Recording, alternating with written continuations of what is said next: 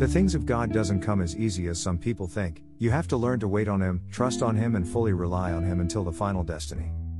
God knows the heart of man that once it gets what it wanted it fails to trust and rely on the source again.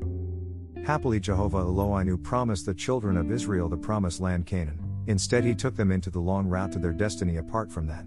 He told them, I will defeat your enemies one at a time. Whoa! The Lord of hosts is indeed God because He knows how treacherous the heart of man can be. There is nothing that comes easy with God, especially when He calls you to His vineyard. You have to learn to wait upon His feet, be crushed upon His feet, be humbled upon His feet.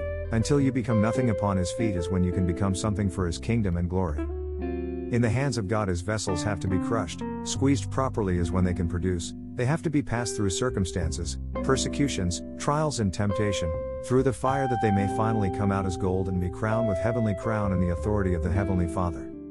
There are vessels today that took the short route and compromised with Satan in the name of quick exaltation, fame and power and large congregation but has no authority of God.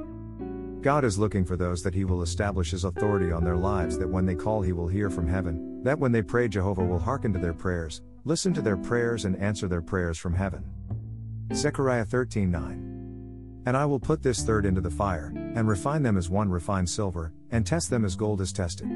They will call upon my name, and I will answer them. I will say, they are my people, and they will say, the Lord is my God. Pastor Lenny Were.